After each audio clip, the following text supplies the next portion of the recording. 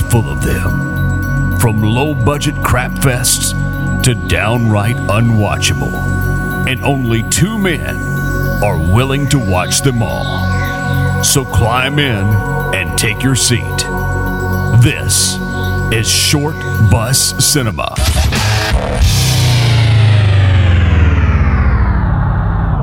Let's do it.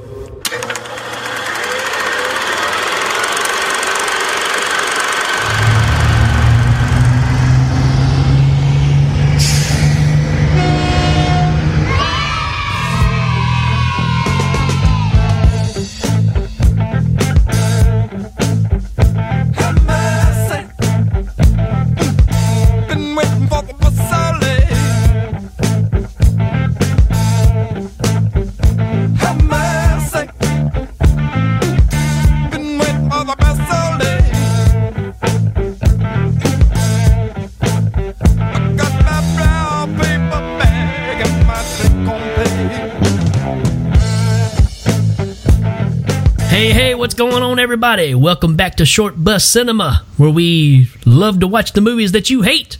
And this one is definitely one of those. And this is episode number 14. And we're going to be covering a movie called Ice. And the reason we're covering it is because, like we said, we love to watch the movies you hate. And I don't think Johnny hates this one, but Johnny brought this movie up. So who's Johnny? Johnny Krug. What's up, brother? Right here.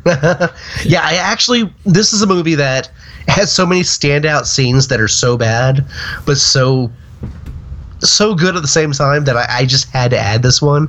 I'm doing great, by the way, but this is a movie, like, I have to get my explanation out of the way right away and say that this movie has things going for it, but it's very schlocky, and we're going to talk about that. I think you guys are going to enjoy this because this movie is pretty out there. Oh yeah. It's a definite try at trying to keep the slasher film alive, and I can't say that it does. No. And it's at the end of the decade when this came out. It came out in 1988. This is when those one-shot slashers were coming out, and they all had those endings where they were trying to get a sequel. You were like, come on, guys. Like, did you really think you were getting a sequel to this? Yeah, this one's got possibly the greatest, suckiest one I've ever seen. Oh, no. This is my favorite ending to a slasher movie ever. Oh, really? You know, it's not that I love this movie to death or anything, but this ending is so ridiculous. I think I know where you're going with that now. It makes sense. Oh yeah, because it's so absurd. Like, wait till you hear us talk about this, folks. You're gonna enjoy this, Absolutely. And then you could go watch the movie because it's for free on YouTube. So absolutely, yeah, definitely. We do the work so you don't have to. So yeah, we'll take a little short break. We're gonna play some promos of some shows that we love, and we will be right back.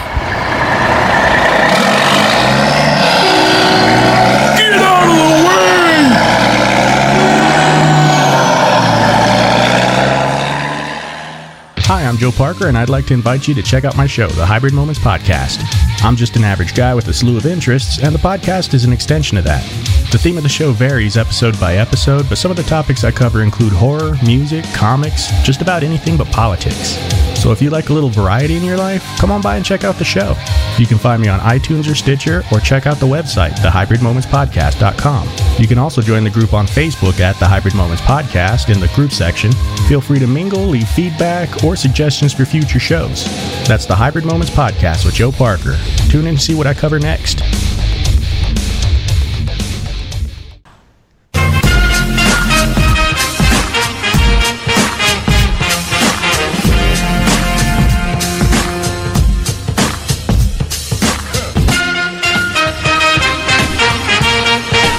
And now for our feature presentation.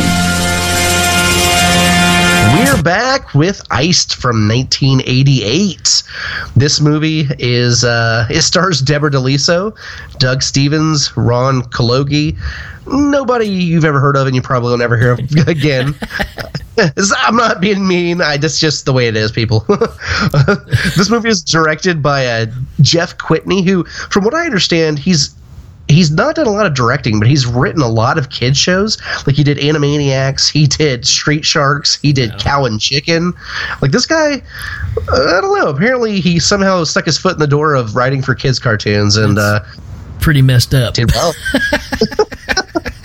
Well, I mean, the guy that wrote this, I mean, he actually is an actor. I don't know if you know that, but the guy who wrote this actually starred in Slumber Party Massacre. He played Neil. Well, all right. He's one of the guys. He was in Berserker. Berserker, all right. And he's been in a couple other things, but nothing super crazy. But I thought it was pretty interesting that this is his only writing credit to what I can find. Ooh, what a credit it is. Hey, you know what, man? His acting, at least he has some good acting credits under his belt. Yeah. But this movie, the basic plot of this, well, it's kind of a weird one. This movie it's about what do you call them? Like snow bunnies, people that ski all the time. That are always on the okay. So they're always on the slopes, and there's a love triangle, and basically, one guy is dating a girl, and the other guy wants her, so they challenge each other to a ski off. So that's how the movie starts. Jeff challenges Corey to a ski race. Yeah. And the whole thing's done kind of POV, like Silent Night, Deadly Night, whenever those kids get decapitated on the bobsled. or sled. Right. And so halfway through this race, it goes on for quite a bit, and there's some really great 80s music going on. But Corey decides to cheat, and he sticks his what I don't even know his pole. He sticks his skiing pole. Yeah, that's what I was going to say, but I don't know what visual that gives the listeners. But yeah, it doesn't sound good.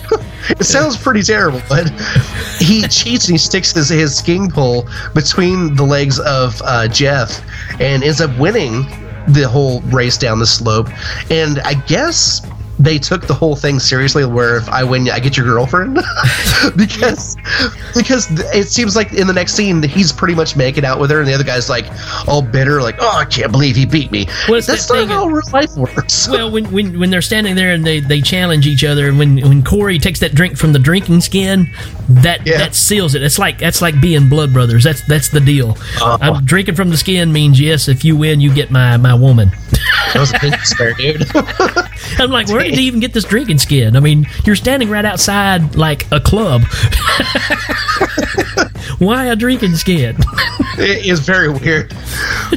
So, and apparently before they start this race, apparently it's made pretty evident to everybody that this girl that they're all into is apparently the girl. She's like the it girl. Like, everybody loves her. Of course, but every other guy's dating another woman, so it's kind of weird. Yeah. But so anyway, you were saying love triangle a while ago, and I was like, it's more like a love hectagon or something, because you're kind of wondering who's zooming who here. Well, also, like, whenever they show a lot of shots of guys, like, as she's walking off throughout the movie, you can tell these guys are like eyeing her. Like, this is really weird. Like, are they trying to set him up as like that scapegoat, or like somebody you would suspect as the killer? Right. Because a lot of them you would never suspect, but then they give this weird glance at her as she's walking off. Yeah. So they go into the ski lodge after this, and then everybody's partying, having a good time. Of course, Corey's having a great time because he's hanging out with Jeff's woman, and she's now his his property. Right. That's because again, it's the drinking of the skin. But yeah, and they call Jeff in and says, hey, they call him over to get him set at the table, and they start ragging on him. So, these guys are just a bunch of jerks, man. They're horrible. Everybody in this movie, the further we get into this, you're going to realize that every character, there's not one character that's innocent until the very end of the movie. You're just waiting for the abominable snowman to come and just kill them all. Oh, yeah. There's only one character that in this movie you can sympathize with, and you don't get that character in the movie until the last minute, and that character's in it for less than 30 seconds. So that's not saying a lot about your character. Like, I'm glad this guy got really good work on all the shows he did. Well, no, I guess the writer was the actor, so I'm glad he did some good acting, because these actors are just mean-spirited. These characters are mean. Yeah, sure are. And so, no, Jeff goes off on his own, and you see him sitting at this table, and the way the shot's framed up is him. It sounds like he's having a conversation with himself, and he's having this, like, it's almost like heated, like combative, but it's also like he's just venting. Yeah. And it's a very weird scene, and when it happens, you're like, why are we seeing this? Like, are we supposed to think that he's like has like a multiple personality or something? Like he's schizophrenic or? Yeah, you can tell he's really unhinged anyway. So it kind of lends to that kind of mindset of he's just kind of going off to himself and so he's just standing up at the table and just kind of pointing and yelling and of course it looks like there's nobody there whatsoever. So you're just seeing him freak out. So, and he's been this way since the beginning. He's a really odd person. So. Oh, and again, he's not a sympathetic character. Even though that Corey cheated in that race, Jeff was a total twat before this whole thing started. Right. Yeah, he was just a bad person. And so after this, it cuts to, all right. It cuts to a scene of Jeff walking down the hall. He's got like a ski mask over his mouth, and he looks pretty vengeful, like he's out to do some damage. And he takes this guy's skis and his poles, and the guy's like, "I don't think it's safe to ski right now because it's like midnight." And he decides to go anyway. Before that, though, you got him where he's just sitting in his hotel room and he's drinking the vodka. And he can hear Corey and Debbie Gibson in the next room laughing and giggling, making noises. And it sounds just like the sound people makes when they're arm wrestling, if you know what I mean. So Jeff goes in there and breaks down the door, and guess what? They're arm wrestling. I totally forgot that he actually confronted them. Yeah, and they're in their arm wrestling on the bed, and he tries to start a fight saying that Debbie Gibson was there because, she's supposed to be there with him, and she's like, well, you're just a friend. So that's when he gets upset, and runs out, and that's when he grabs dude's skis, and they're like, I don't think it's a good idea, dude. So while he's grabbing his skis and going outside, then you get Corey and Debbie Gibson, man, and they're just dude.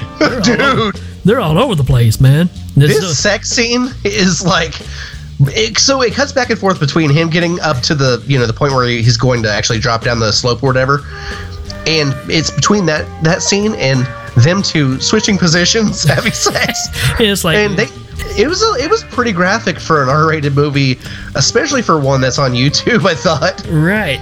And but yeah, right while they're in the heat of the moment, you get heat of the moment. So they're getting on in a wooden chair, and then that's when Jeff is skiing, and he misjudges where he's skiing because he's wearing dark goggles at night while he's skiing because he's a lunatic. I wear my goggles. And so he just does a nosedive off of a cliff into a big pile of rocks. Okay, so what happened there? Like, did they just like puncture all of his like internal organs? Like, because he just rolls over and dies. I don't know. That's what I said. It apparently kills him because okay, you're up, I don't know, 20 feet in the air, and you're falling face first on a pile of rocks, and pretty good sized rocks too. Not hand size. We're talking pretty good sized boulders. So yeah, it could definitely do some damage. But he just kind of rolls over and goes, and that's it. That's great, and that's the setup. Well, and then from that point on, it just flashes 4 years later. Okay, and so this the couple, Corey and Debbie Gibson, they're happily married now, and funny thing I thought was he calls her Mrs. MacGyver. Right. I didn't realize their last name was MacGyver. Yeah, Corey MacGyver. All right. It almost seems like they were taking some names from a television show or something. I don't know. And they got Blackie Lawless riding in the back seat with them. Those singers. F like an animal. I wanna be somebody. Oh man. So they basically it sounds like they want some kind of free ski vacation to a new resort, but it also sounds like a timeshare scam. Right. Because they're going to a place it seems like it's pretty heavily populated once they get to the actual slopes, but where they're staying is I guess a new area there that they're trying to lease out to people or something. It doesn't really make a lot of sense because it's like you're invited to come to this resort and it's going to be totally open to just you guys. But like you said, when you get there, there's other people there, and it's like, okay, maybe that's just the stock footage they had. They just had to put people in there and they forgot. Oh, there's not supposed to be anybody else here. Well, also though, they were talking about how someone had mentioned it, how it was kind of like a timeshare. They didn't say the words timeshare, but they had mentioned how it was like, it was the same, idea. But then someone said something like $250,000. I'm like, timeshares don't cost that much. Man, that's crazy. Even in '88, even now, that's crazy. That's insane. And so, yeah, it was very confusing because, the whole premise to begin with is kind of like Slaughter High, where they all get invited back to their like broken down high school. Right. You're like, we got invited to the ski lodge that nobody else is coming to except for us. Isn't it awesome? We haven't talked in years. What I love about it is when they're riding, they know why they're going. They're talking about going, but then they decide to pull the letter out and read it again because they act like they don't know what it says.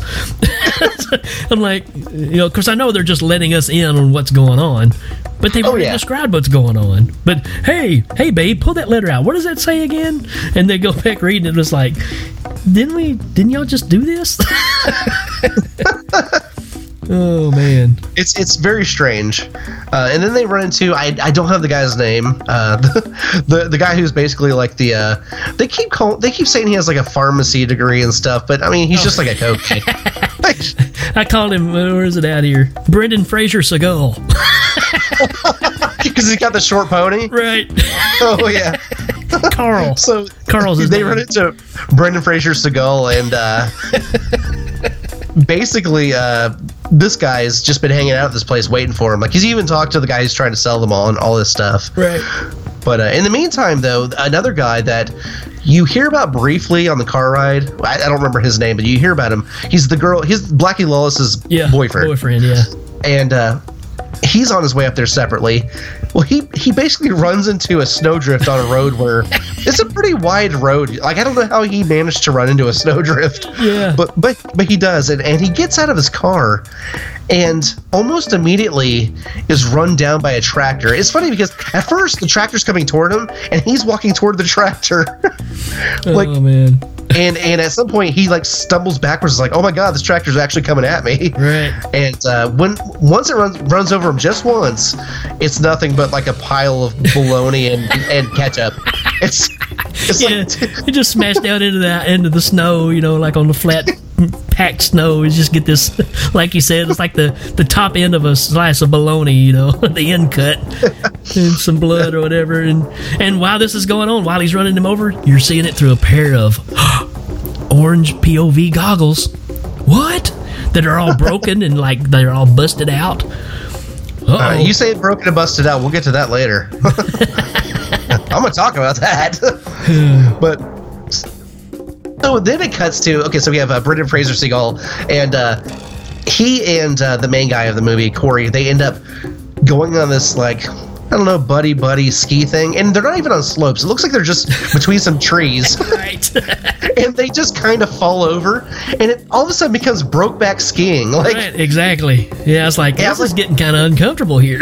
Well, Brendan Fraser Seagal is like laying down, and the other guy lays his head on like his belly. I'm like, what the hell is going on here? Yeah. And they start saying things like, oh man, did you talk to her about it? And I'm thinking like, are they going to be like confessing things on this trip?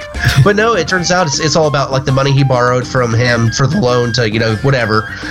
Right. And it turns out to be harmless, except for the fact that it's a little too chummy. I mean, right. His head's like an inch from his crotch. Yeah, it's really, really weird. We forgot how he gets introduced though, right? Because they get to the room that they're going to be staying in. They're looking around at everything, and Blackie Lawless goes upstairs and opens a closet, and there's Brendan Fraser Seagal standing in there. He jumps out. Yeah, he pops up.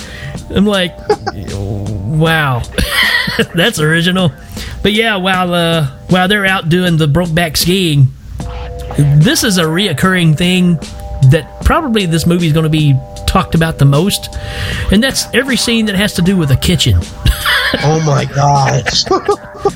Jenny, which is basically Blackie Lawless, she can actually cook, but while she's cooking, Debbie Gibson is just lifting weights in the kitchen. So she's got her little weights and she's pumping iron, and they're having all these conversations. Now, this is odd You know, she should be helping her or whatever. Okay, she wants to stay fit. She's only doing one arm too, by the way. Right. And then she'll stop and start doing like squats and leg lifts, and it's like, why in the middle of a conversation in the kitchen while I'm cooking would this be going on? It is just the most bizarre.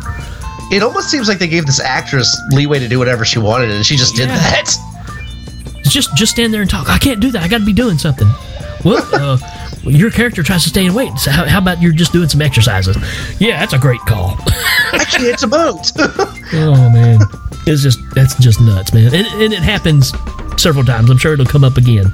Well, right after this, more random yuppies show up, and it's another couple, you know, in a pretty meaningless relationship. The guy is he's a pediatrician, and I don't know, the whole situation between them two is very awkward the whole time. Right. I mean, it's like he's a pediatrician, but at the same time, he feels like he's like a psychiatrist because apparently she has a lot of mental problems, and he's talking about when he gets there, he's going to play a game where he diagnoses all their mental problems. Yeah. And I'm like, dude, what the hell? And she's like, why do you have to do this? And he's like, because, you know, it's what I like. What I feel comfortable with. And it makes me rich. Yeah, I mean... So automatically, you're like, you're a douchebag. You are just terrible. She's kind of like Ali Sheedy, and he's like Ed Begley Jr. Yes. And they're in their Jeep. They're arguing all the way there, and they kind of give you a backstory of she was actually friends of Jeff, which is the guy that, you know, got killed in the Boulder accident, even though he was a wacko, you know. And yeah. So you got all that backstory, like you said, and yeah, it's really confusing. I guess it's just because you don't really care that this guy's a child psychiatrist or whatever he is. Well, he's just a pediatrician at first. Like, yeah. I mean, yeah, at first they're like, do they just say he helps kids? Because they talk about him helping a kid with diabetes. Yeah, it's just bizarre. It's so weird. But then you go to the office of 90s Donald Trump talking to a secretary about the deal he's trying to make with getting all this together. Oh, the timeshare guy. Oh, yeah. Man. And his secretary, man. Yeah, can I ask you a question about her? Did they put her in, like, grease clown paint? I don't know, man. She's obviously a black woman. Right. And she looks whiter than I do. I'm like, did they paint her up? Like, it was terrible. It was really... I don't know if it was the YouTube transfer, because this movie, again, like most movies we cover on here, they've never been released on DVD or Blu-ray. So all we have are VHS transfers, Betamax transfers, all that kind of stuff. She looked abnormal to me. Like... Yeah. She just looks like, okay, you know when Barbara and her husband Adam go in Beetlejuice to the waiting room, right when everybody's sitting there and everybody's just super pale and you can just tell they're just like all dead. That's the way she looked. Come on now. It's like the one person in your movie of ethnicity you do this to. Really? Is this movie not wide enough for you idiots? Oh man. Yeah, and of course, you know, bless her heart, I mean, she really didn't have a part. Apparently she's just either a friend of the family or a friend of somebody that was making the movie or something and got a spot in there, because I don't know, not good. And how about dude's answering machine? He's listening to that message machine that's big enough to be an air conditioner. It really is. It's like a window unit.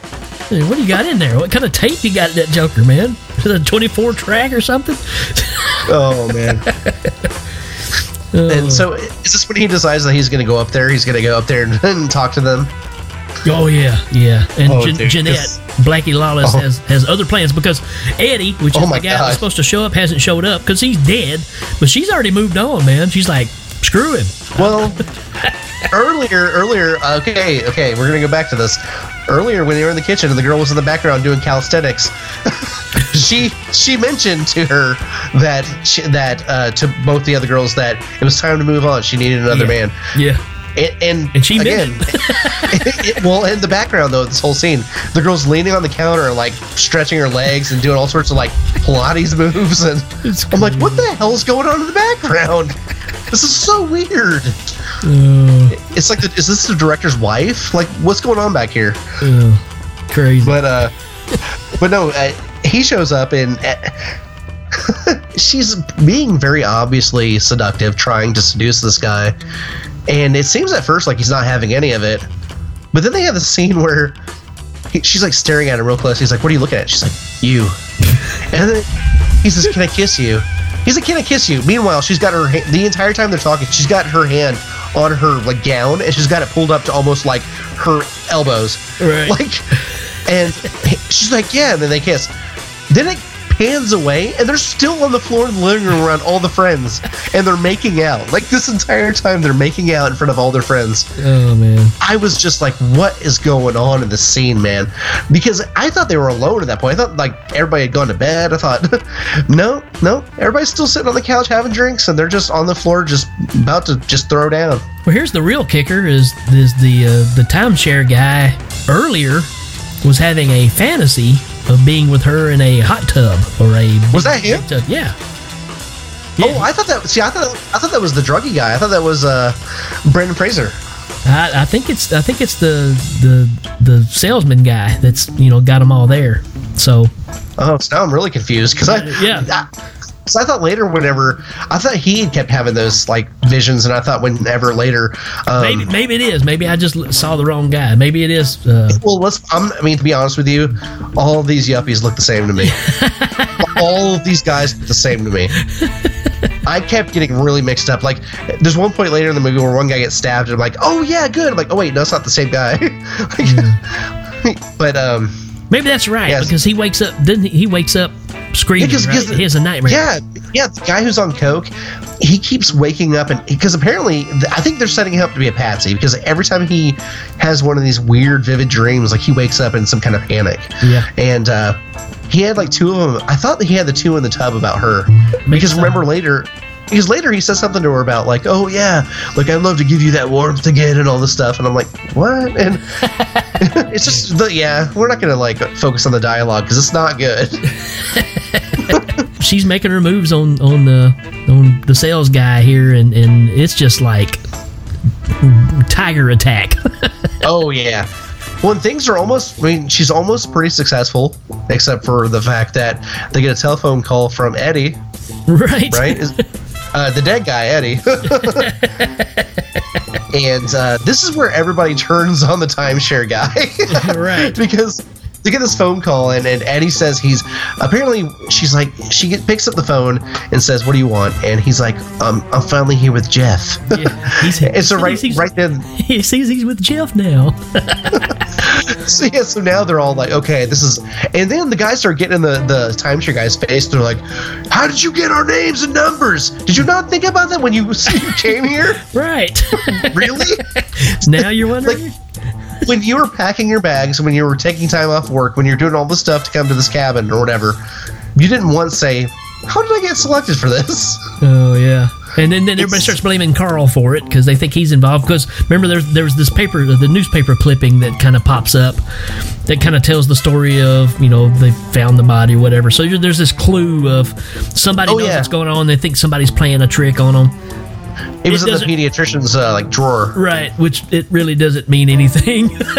No, not at all. It never comes back. Never. No.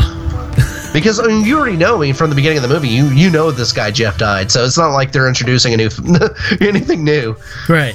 So basically, at this point, you're about an hour into this movie. Right. And at about an hour and 1 minute, hour and 2 minutes, people start to finally die. These idiots start finally getting killed off.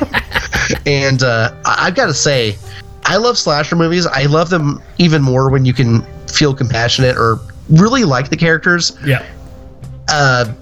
When these people start dying, I'm just like cheering on the killer. I'm just like, kill that bitch! Like, get that bitch Leatherface, get that bitch! Like, I'm just so into it. I'm like, yeah, just take them down. Like, right. So Ed Begley Jr. gets a phone call, say he's got emergency surgery to do, so he's outie. And then Allie Sheedy, his wife, and the girls say, hey, can you stay and hang out with us? She's like, no, I got to go back with him. So he goes out, and he's warming up the Jeep or whatever, and then in the back seat, dude stabs him through the neck with one of those ski posts. Which, I didn't think they made those points on those long enough to go through a seat cushion and your heart. Exactly. That's pretty powerful. Yeah, because you get that little round piece, I guess, that keeps it from going down too far in the snow. So either he took that off, or I don't know, strong fella, I guess, or strong woman, or whatever it was.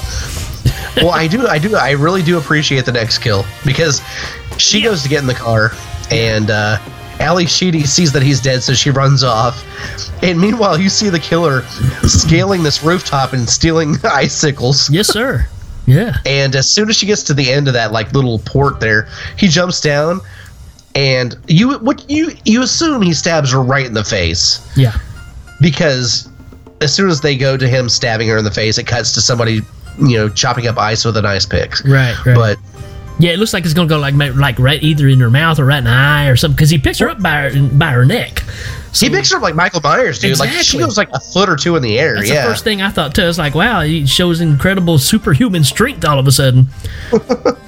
And then right after this, we get a pretty good one too. We get the Blackie Lawless goes out to rest in the jacuzzi. And that's nice. Nice snowy night, sit in the jacuzzi. Until somebody throws in a speaker system. Is that what that was? Was it it looked like a speaker system? Well, I'm after watching it the second time, I'm kind of thinking maybe it was the answering machine. I don't know, because it's big enough for her to float on, but I don't know. I mean, it's not just a single-handed kind of toss. It had to take both hands and to get it in there. So. And again, I mean, again with the nudity in this movie, they're not afraid. Like, we didn't even mention a lot of the nudity. She's full frontal in this movie. Yeah, and it's like it's like softcore. I mean, she's enjoying herself. Oh yeah. So she said, "I'm blind in Texas." So after this, something that never. I mean, it comes into play, but it was kind of a weird.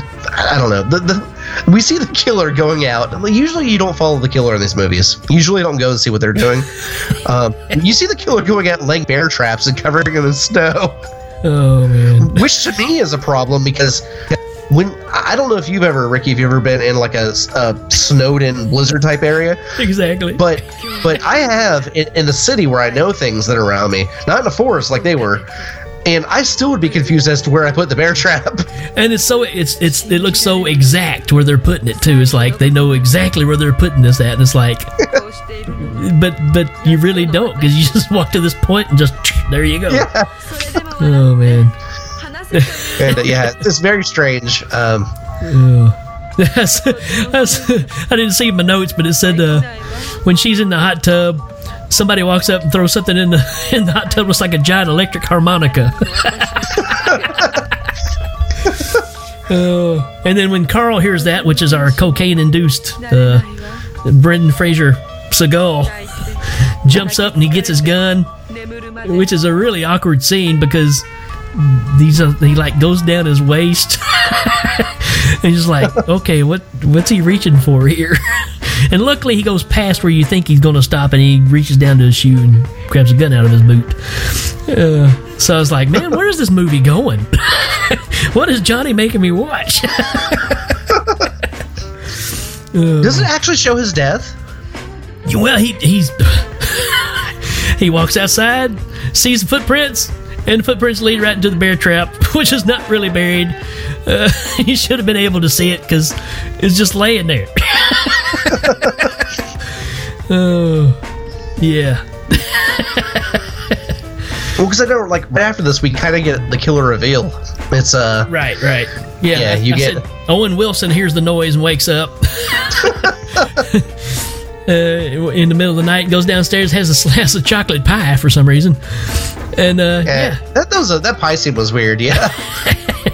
And he gets stabbed in the shoulder, and I mean, we've seen people get stabbed. We've seen them get ran over by a snow machine or snow plow. We've seen people get stabbed through the neck, the heart, the face with an icicle. This guy gets stabbed in the shoulder, and you would think this is the most painful death ever. Because this dude, it's like, I had to rewind it. I was like, because he acted like he just fell down dead, and I was like, I'm pretty sure he just stabbed him in the shoulder. And So either this guy's just really a wimp. He should not be named MacGyver if stabbing him in the shoulders can take him down. Yeah. Which leaves us with Debbie Gibson left.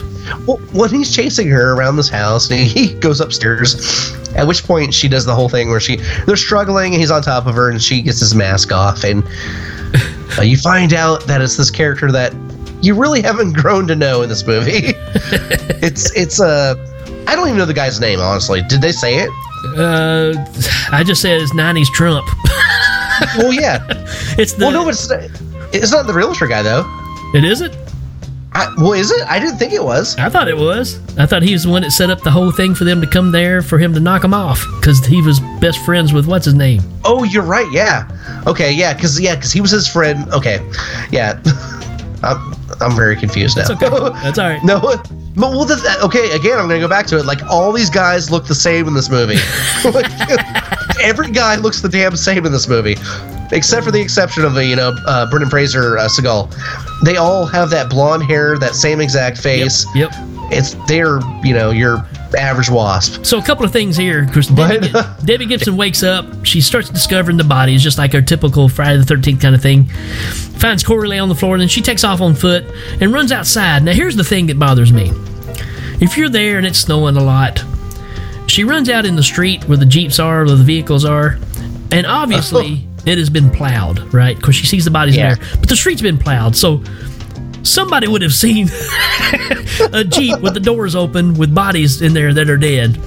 Unless they was just some real carefree snow plowing guys. Oh, yeah, dude. So driving by, listening to, they're like stoned off their ass listening to Dave Matthews. Up and down, up again. But yeah, she finds Carl out in the wilderness, and with his leg in the bear trap, and his gun is like frozen in his hand, which is sticking up in the air. So she takes the gun, runs back to the house, finds 90s Trump's business card, because he left his card there earlier. She says, "There's been trouble here." He said, "I'll be there in just a minute." Well, lo and behold, that's who it is. That's why I was confused. That's why it confused me, because they made it sound like he was far away. That's because between the time she calls him and the time he's actually there is like a minute, 2 minutes. Right. It's so soon. And that's why, again, I'm going to go back, they all look the same, but still, it was so weird because, and then he gives the whole, these killers have to give that whole backstory, the monologue of why they did this. And this was funny to me because he tells this whole story about how I was there that night and Jeff told me everything. And then all of a sudden it shows you that when Jeff was there that night 4 years ago, he wasn't talking to himself. He wasn't crazy. He was talking to his friend, right. Trump Jr. And he was telling him everything about how she ruined his life. And so later that night, he went out there to go skiing, and his friend went to, make sure he was all right and rescue him. And in that process, Jeff ended up killing himself on the slopes, and Trump Jr. ended up shattering or severing his leg somehow. Yeah. So he went looking for him, and I guess he didn't see the edge of the cliff either, and I guess he fell too. These people don't sound like professional skiers. I'm just going to put it out there. I'm just going to throw that one out there. But yeah, you get flashbacks of when this happened 4 years ago. And yeah, like I said, you see him sitting at the table, and then so he's upset with these people, not because they really killed his best friend, but because he was supposed to be a world-class athlete, and you took it away from him. I'm going to go ahead and put it out there. Like, all right, it's a weird place to go, but the way he tells the story, if you rewatch the movie, he tells the whole thing about how she ruined Jeff's life. Jeff killed himself. He went after Jeff. He got in the accident, and she ruined his life. Right. And before he gets to anything about how he could have been in the Olympics, about how he could have done anything, he mentions again about her killing Jeff. And I was like, were they lovers? Like, what? Why did he mention, because he didn't get to any of that stuff, but he still mentioned that she ruined his life. And I'm like, how did she ruin your life? Yeah. And then he's like, I could have been an Olympic star. I could have been this. I'm like, oh, there we go. Yeah, okay, so.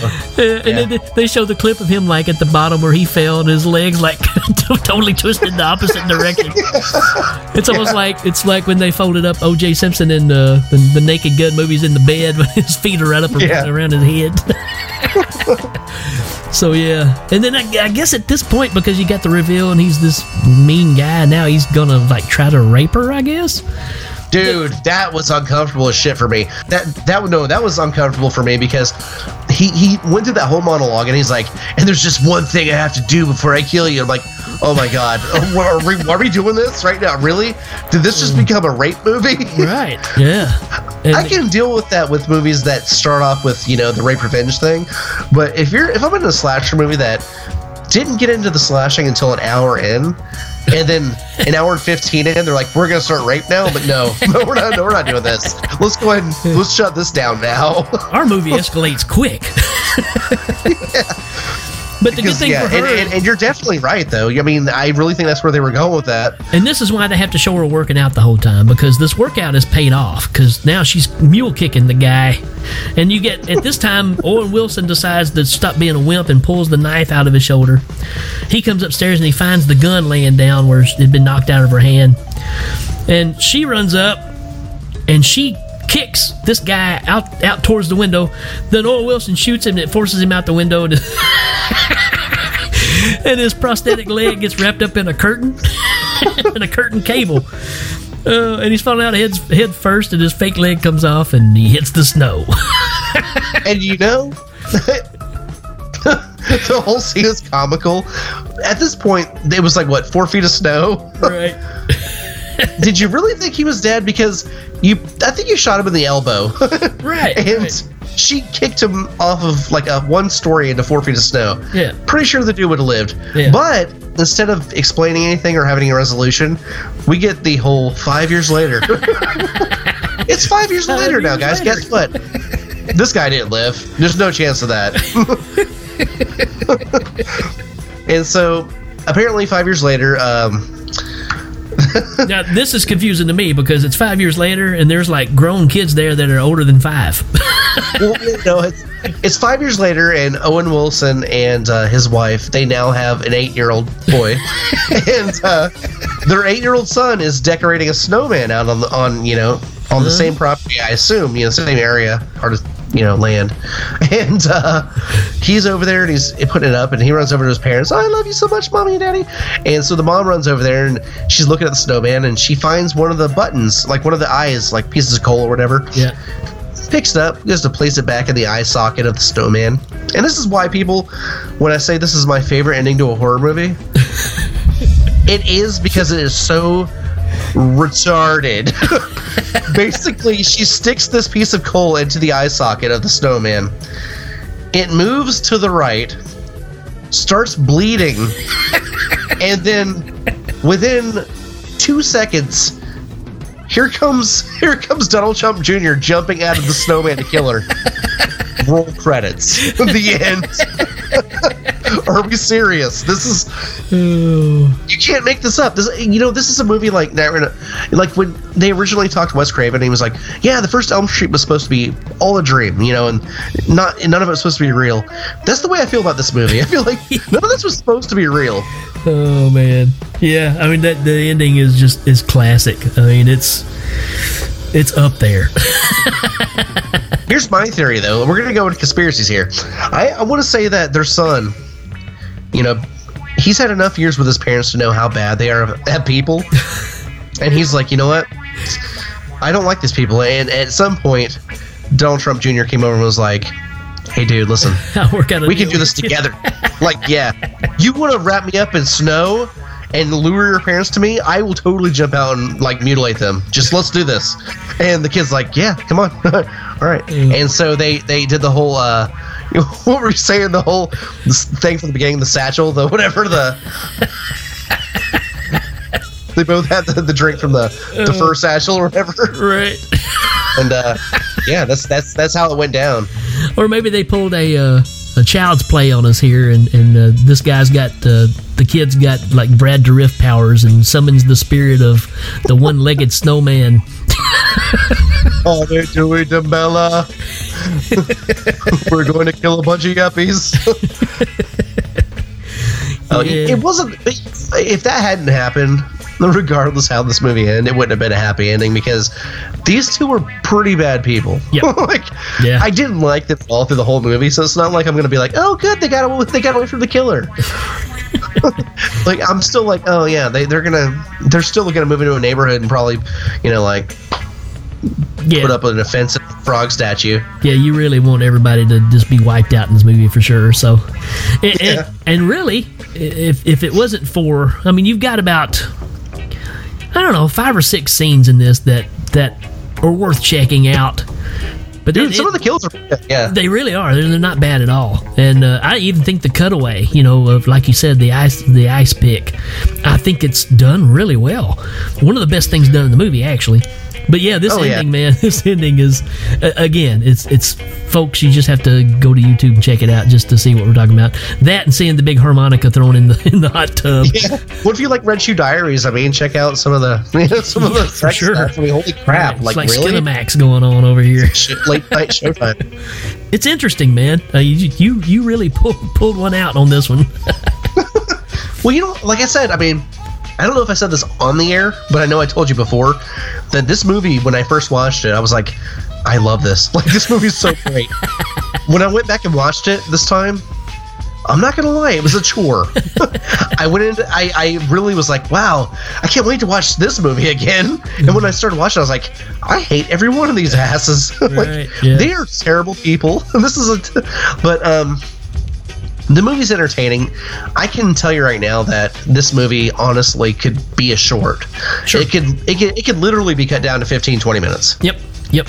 And I think if you got rid of a lot of the kitchen aerobic scenes, got rid of a lot of the dialogue about where people are now in their lives, you could just get rid of so much of this movie and just get right to what needs to be told. Like, hey, we're having a ski race. One guy dies. 4 years later, you're being killed off by people. Like, it's not that hard. I mean, you really don't need to pad it.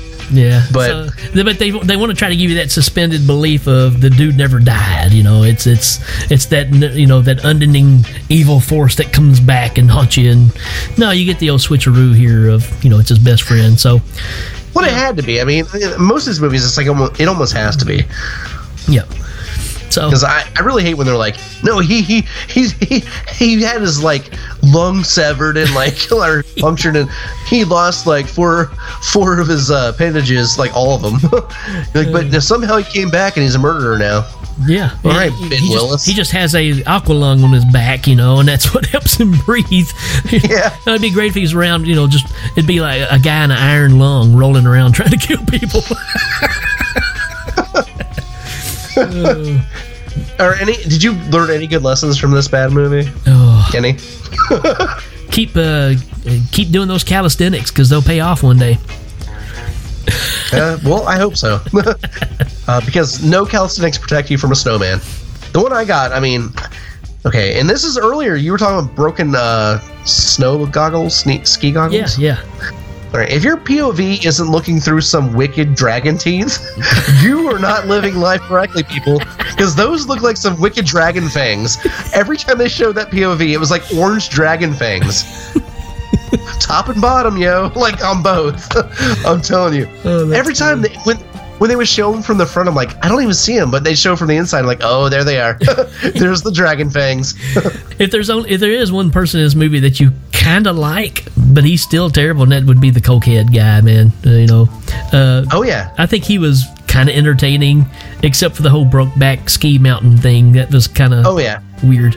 So there's some real weird, quirky things that happen in this movie that I think they try too hard to explain, and I think that's what hurts it. Oh well, she's got to show that she's very physical, so we'll have her working out the whole thing because we got to explain why she can kick so hard. How about endorphins?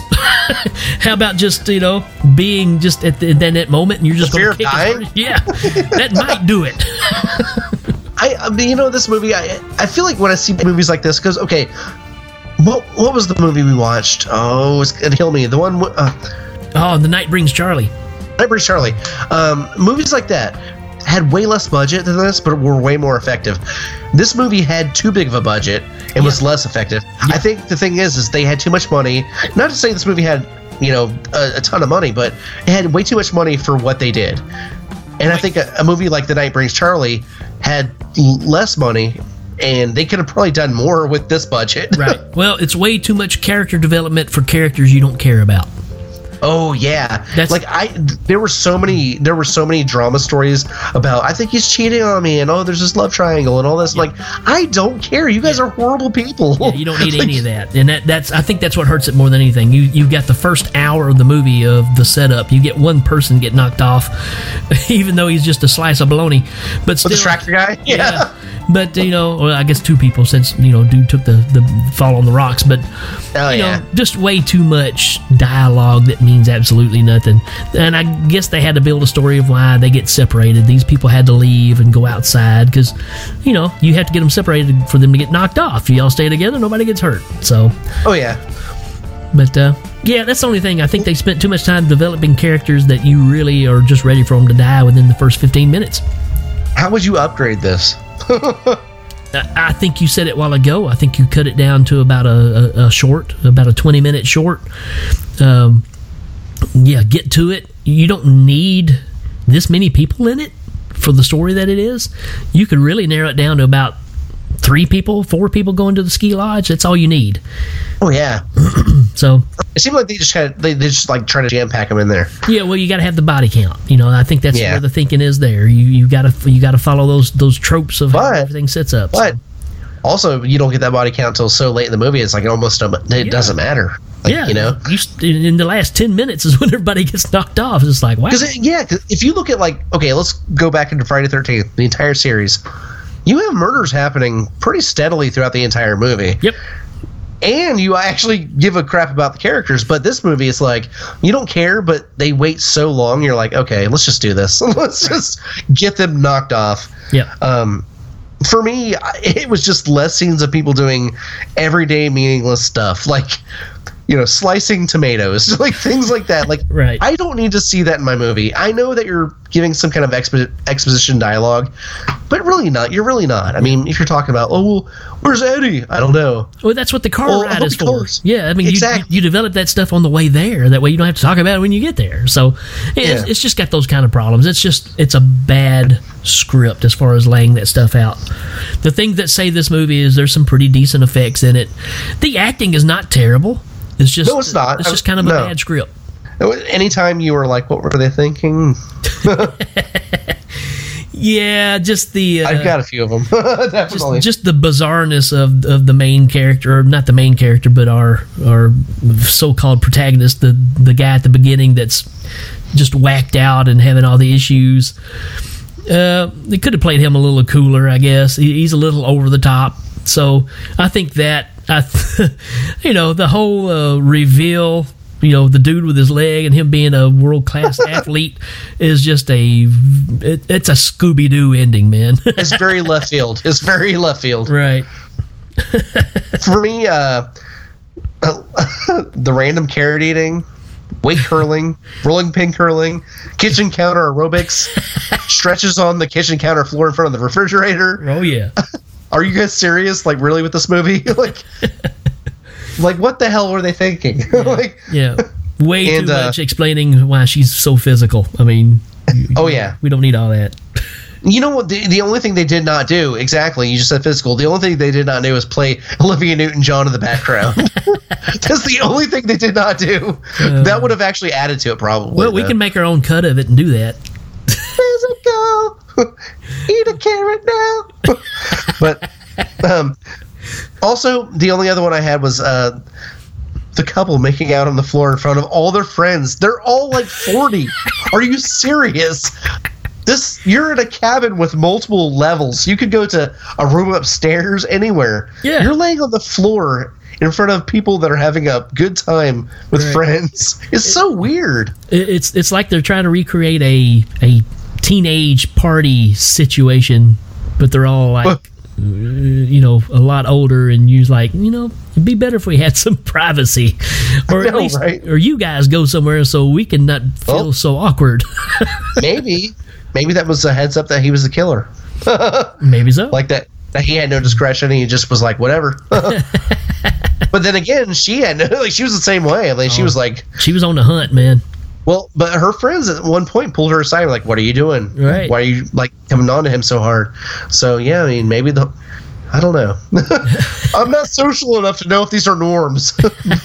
I assume they're not. No, not at all. Oh man, where do you sit this one on the bus, man? I'm actually going to put this one right in the middle of the bus, man. I didn't hate it. I could actually watch it again. It does drag at times, but come on, man. You have to show people the ending of this one just to show it. The ending. Oh my God, that ending. Yeah. I mean, you know what's funny is that ending by itself is on Facebook, on YouTube. I can imagine. Like, people have actually cut that because people, they know how important that ending is. Yeah. It is a standout moment for sure. But yeah, to me, it's just right in the middle of the bus, man. I would love, I mean, I give this a high, like Put Any Kruger Nation, I give this a really high review or really high rating. I would love to say middleman, but I'm going to go down to the second seat. Wow. Or, second to back. I'm going to go down one notch, mainly because this time watching it, I thought the effects were great. I loved all the kills. The ending was great. These characters are so hard to be on board with. Like, it was so hard for me to be like, I like you. I hope you live. No, I don't. Not at all. The thing you can kind of put this up against, I always think of like April Fool's Day, the original. And the thing about April Fool's Day is you care about the characters. Yeah. And in this one, you don't. And that's what kills it. Because the effects are good. Like you said, the kills are good. When it gets going, it keeps you interested from that last 30 minutes on. It's pretty good. But you just don't care. Well, I mean, when you get to most horror, I don't want to like bring out horror franchises because you can actually go to movies like The Prowler, you can go to stuff like Maniac and stuff like that. But in most slasher movies, like you do care for the character. You're like, I don't want you to die. Like you're not at least one or two. At least one or two of them anyway. So yeah. But when you have an entire cast of characters that you're like, you're all despicable people, and I cannot, if you're a woman you're just willing to give over everything about yourself to a guy for winning a ski race, I'm sorry.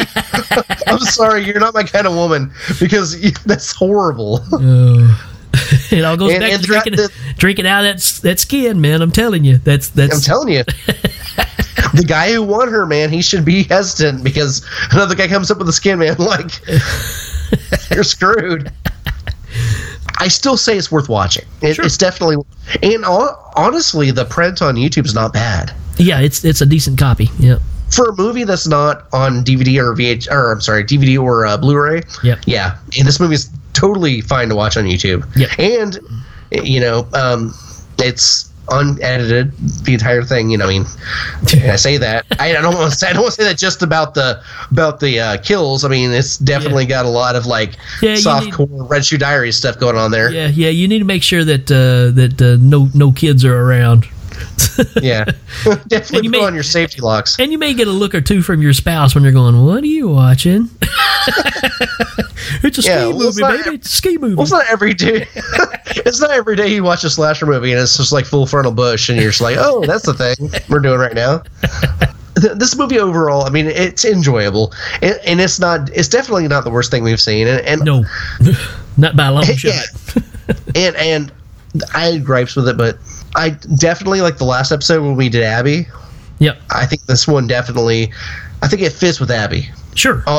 For different reasons, but yeah, definitely with Abby. Yeah. Because they're both enjoyable for different reasons, but it's not something I would just go back to. Right. Yeah, it's definitely something that you wouldn't mind showing to a few of your friends saying, "Man, watch this crazy scene," And that's... I would love to, yeah. Yeah, that's the beauty of it. I love whacked out stuff like that, yeah. Yeah. Me too, man.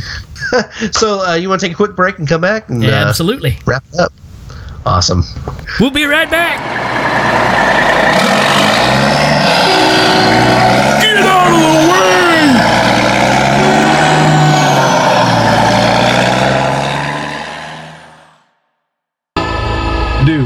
something really scary? It's like when you're sitting at home late at night reading some scary story or something, and the dog just hops up and runs out of the room for no reason. Definitely check under the bed at that point. So who said it best? Rob Zombie or Samuel L. Jackson? That's a tough one. Welcome to Brighton. Hey, this is Billy. And this is Scott. And this is a Scary Dad podcast. Join us as we talk about all things scary. Imagine, dude, if you were still conscious for a few seconds, knowing your head was no longer attached to your body. So, have you ever played around with a Ouija board? You know? No, I haven't. In true poltergeist fashion. It was built on a graveyard. Oh, man. If it's scary, cool, or something we find just plain interesting, we talk about it. Every Monday, available on iTunes, Spreaker, Stitcher Radio, and on our website at scarydad.com. Groovy. Hey, you guys! All right, folks, you heard it here first. ICED. You need to at least give it a shot. You know, if you feel like it, if you heard anything interesting in here and you're like, yeah, I got to check this crazy movie out. It's on YouTube, like Johnny said, pretty decent copy.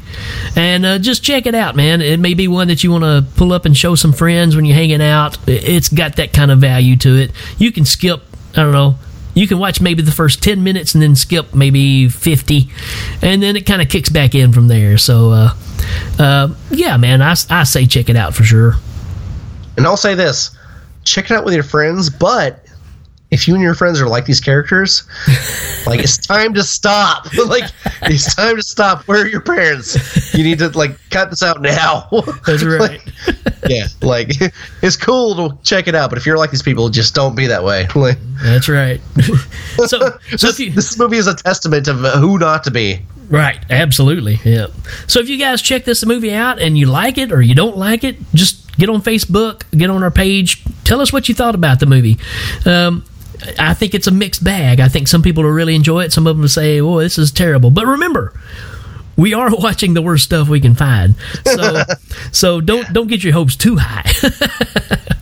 And don't forget we will definitely let you know if we have another Battlefield Earth. If we get to the point where we think something is lower than our lowest rating, we'll let you know. Absolutely, yeah. And that's going to be hard to top. But anyways, but yeah, if you want to hang out with us, like I said, Facebook pages. Don't forget Instagram. Don't forget Twitter. Definitely on iTunes, or as they call now, Apple Podcast. And they really. Yeah, they've kind of changed the name a little bit to Apple Podcast, which yeah, you know how. God, I hate that crap. Yeah, I do too. Did not know they did that. Yeah. But if you're on Apple Podcasts, make sure to rate us on there. That's right. Yep, and just give us some feedback. Give us a little reply of kind of what you think of the show, a little review, and that just helps us a bunch to keep growing. So we do appreciate that. We appreciate you people listening. We hope you're having fun because we know that we are. So if one of you is listening and you're having a good time, we're happy. Exactly. We love you all. That's right. I don't care if you don't love us. We still love you. You can't take our love away. Try. All right. So in the words of Blackie Lawless, we'll see you later. My Torino. See you later, folks. See ya.